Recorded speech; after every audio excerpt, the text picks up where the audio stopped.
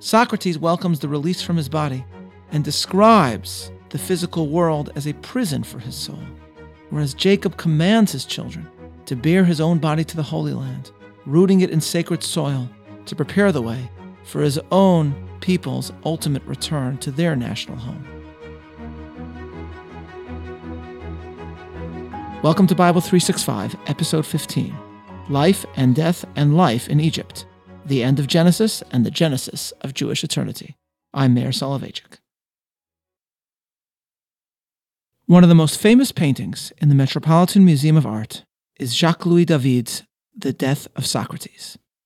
The famous philosopher sits upon his deathbed, discoursing on the meaning of life and why he is prepared to die.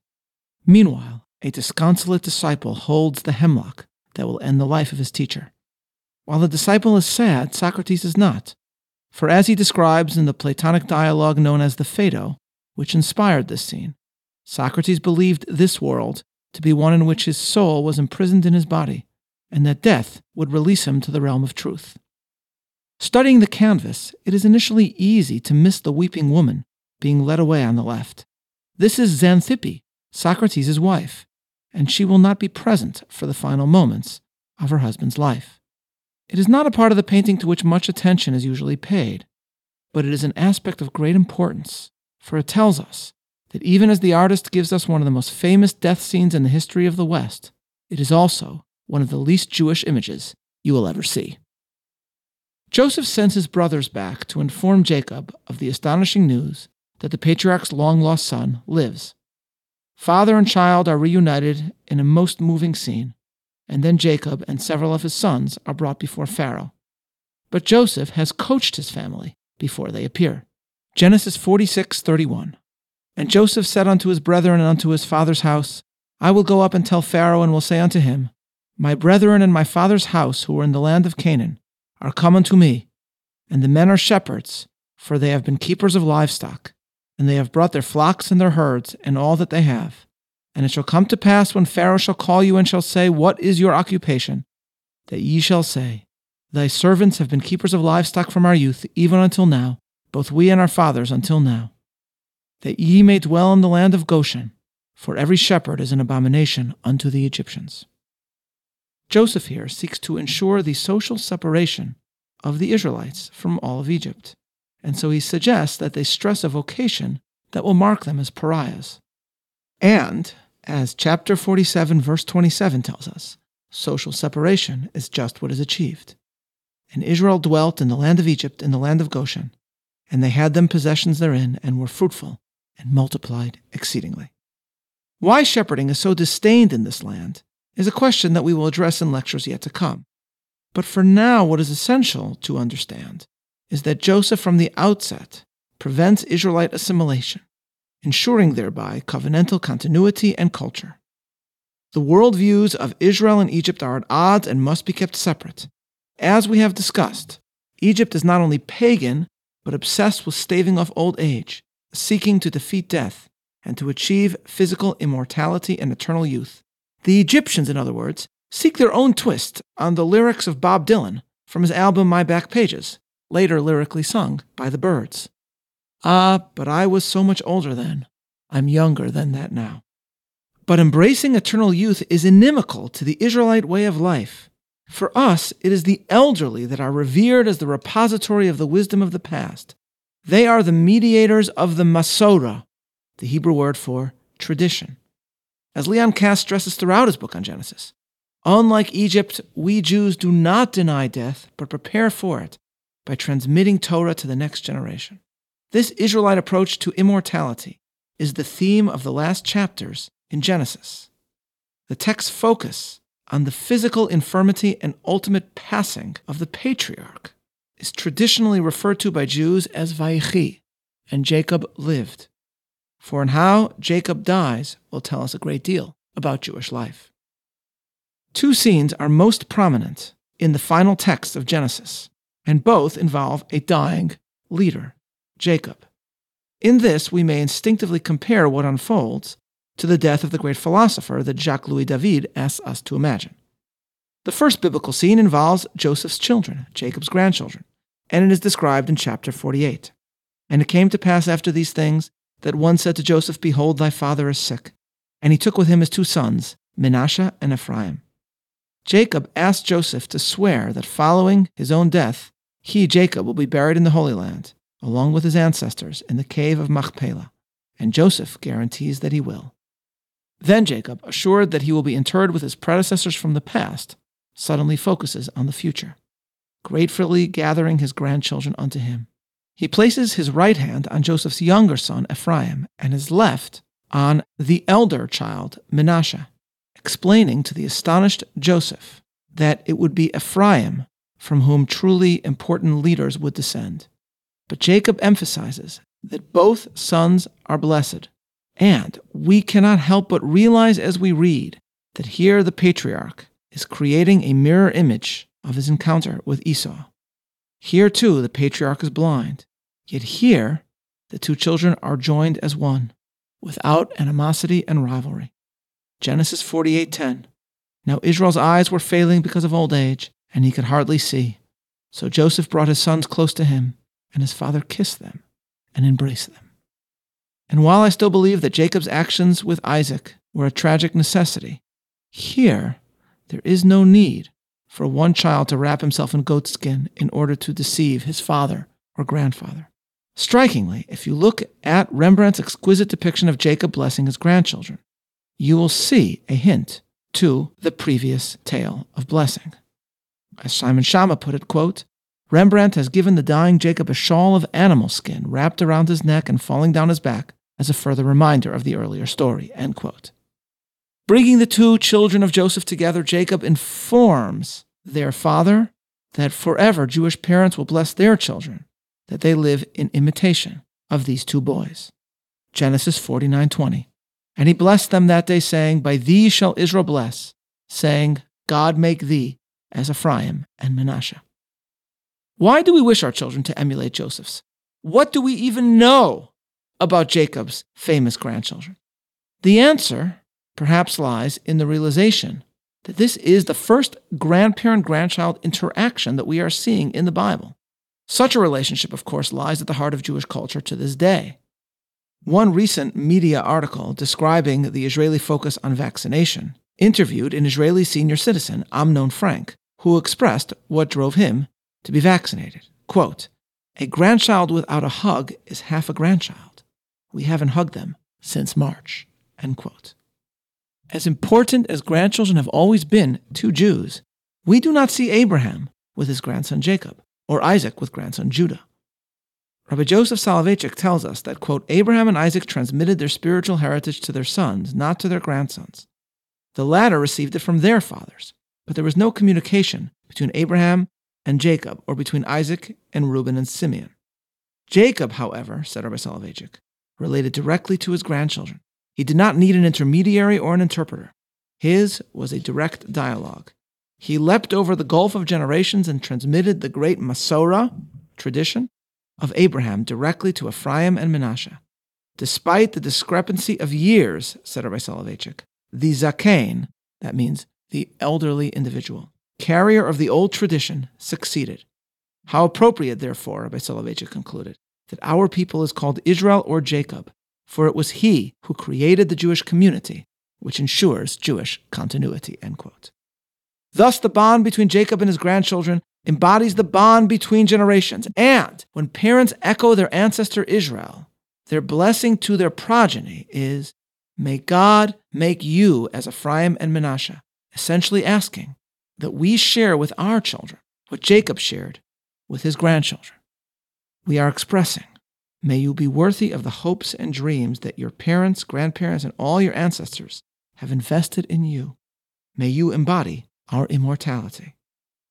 The second central scene at the conclusion of Genesis comes as Jacob gathers his children about him and prepares to die. He criticizes some of them, praises others, and predicts the future. Special focus is given to Judah and Joseph, the 2 heroes of the tale, who will most profoundly influence the future of biblical Israel. But all of them are there. Unlike Abraham and Isaac, all of Jacob's sons continue his covenant. This unity is emphasized by Jacob himself in Genesis 49:2. Gather together and hear, ye sons of Jacob, and hearken unto Israel, your father. With all his sons around him, Jacob passes away. Or does he? The Talmud tells us that Yaakov Avinu lo met, Jacob, our forefather, never died. This may seem a strange thing to say, for we know that Jacob will be buried in Hebron in the cave of Machpelah. Groucho Marx, in the game show You Bet Your Life, used to famously ask contestants, who is buried in Grant's tomb? We too may ask, in response to the Talmud, well, if Jacob never died, who is buried in Jacob's grave? But of course the answer is Jacob. And the meaning of the statement by the rabbis is that in this familial unity, joined with both children and grandchildren, the patriarch embodies, for Jews, the essence of immortality. In a moving traditional Talmudic tale, the sons of Israel all affirmed their faith around their father's deathbed before his passing by saying a verse that we will encounter later in Deuteronomy. Hear, O Israel, the Lord our God, the Lord is one. In this moment, in this story, the reference Hear, O Israel is not to the nation Israel, but to their father Israel. The sons of Israel thereby assure the patriarch of their own unity in covenantal commitment to the God of Israel. The death of Jacob thus provides an interesting contrast to that of Socrates. Jacques-Louis David shows us the wife of Socrates being led away weeping, because that is exactly how Plato describes her in his dialogue about the death of his teacher, titled The Phaedo. Quote, on entering, we found Socrates just released from chains, and Xanthippe, whom you know, sitting by him, and holding his child in her arms. When she saw us, she uttered a cry and said, as women will, O Socrates, this is the last time that either you will converse with your friends, or they with you. Socrates turned to Crito and said, Crito, let someone take her home. Some of Crito's people accordingly led her away, crying out and beating herself. End quote. There are many Talmudic death scenes where rabbis pass from this world surrounded by their students. Unlike those rabbis, Socrates here appears utterly uninterested in having his wife and child near him at this moment. Even Xanthippe herself in the Phaedo seems sad specifically because Socrates will converse with his friends for the last time, not because he will not be able to raise the child that she now holds and transmit some of his wisdom to his own son. Jacob seeks to join body and soul in imitating Abraham and fathering a family, whereas Socrates here ignores his family. Socrates welcomes the release from his body and describes the physical world as a prison for his soul, whereas Jacob commands his children to bear his own body to the Holy Land, rooting it in sacred soil to prepare the way for his own people's ultimate return to their national home. The Phaedo is stirring and more detailed in every way than the biblical tale of the patriarch's passing. But which death scene speaks more profoundly to us as human beings and as Jews? For my friend Eric Cohn, the choice is clear. He writes, quote, for all its renown, the death of Socrates seems less fully human than the death of Jacob, which unites the private drama of father and sons with the public drama of Israel's beginnings as a nation.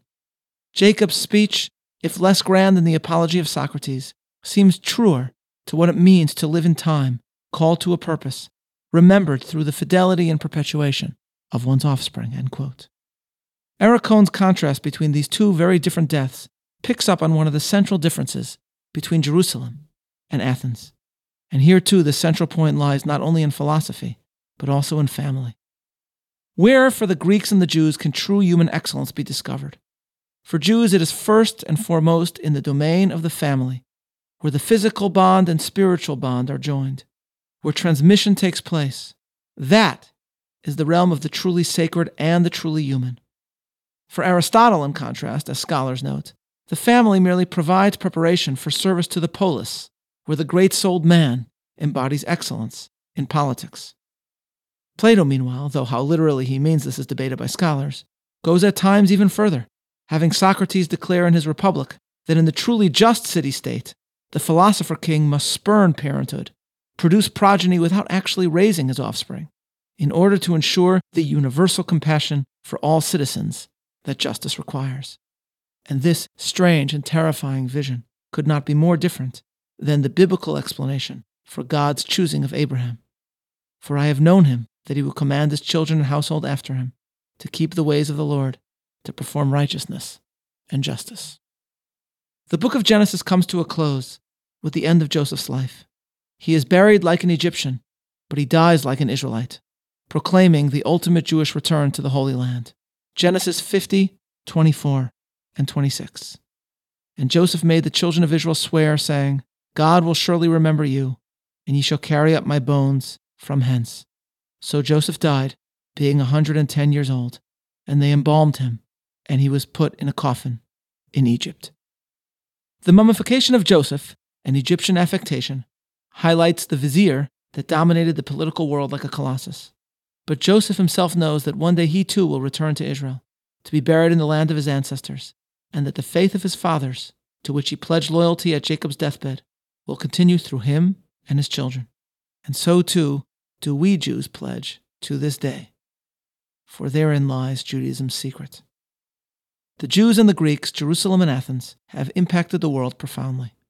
Ideally, our search for wisdom can integrate teaching from both.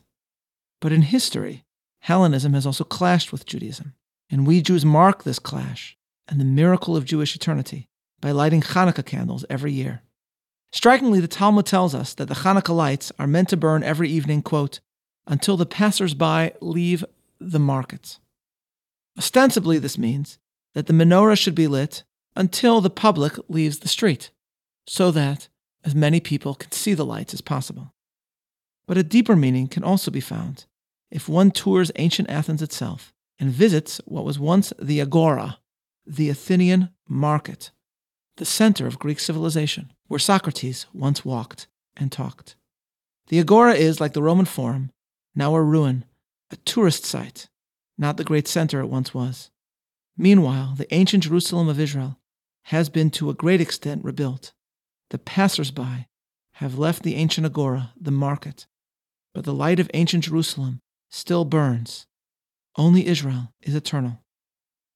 In Jerusalem, just as millennia ago, descendants of Israel, members of the nation Israel in the state of Israel, not only light Hanukkah candles during the holiday, but gather daily to remember their ancient ancestor Jacob, remember his death, and say the words embodying his life, Hear, O Israel, the Lord our God, the Lord is one.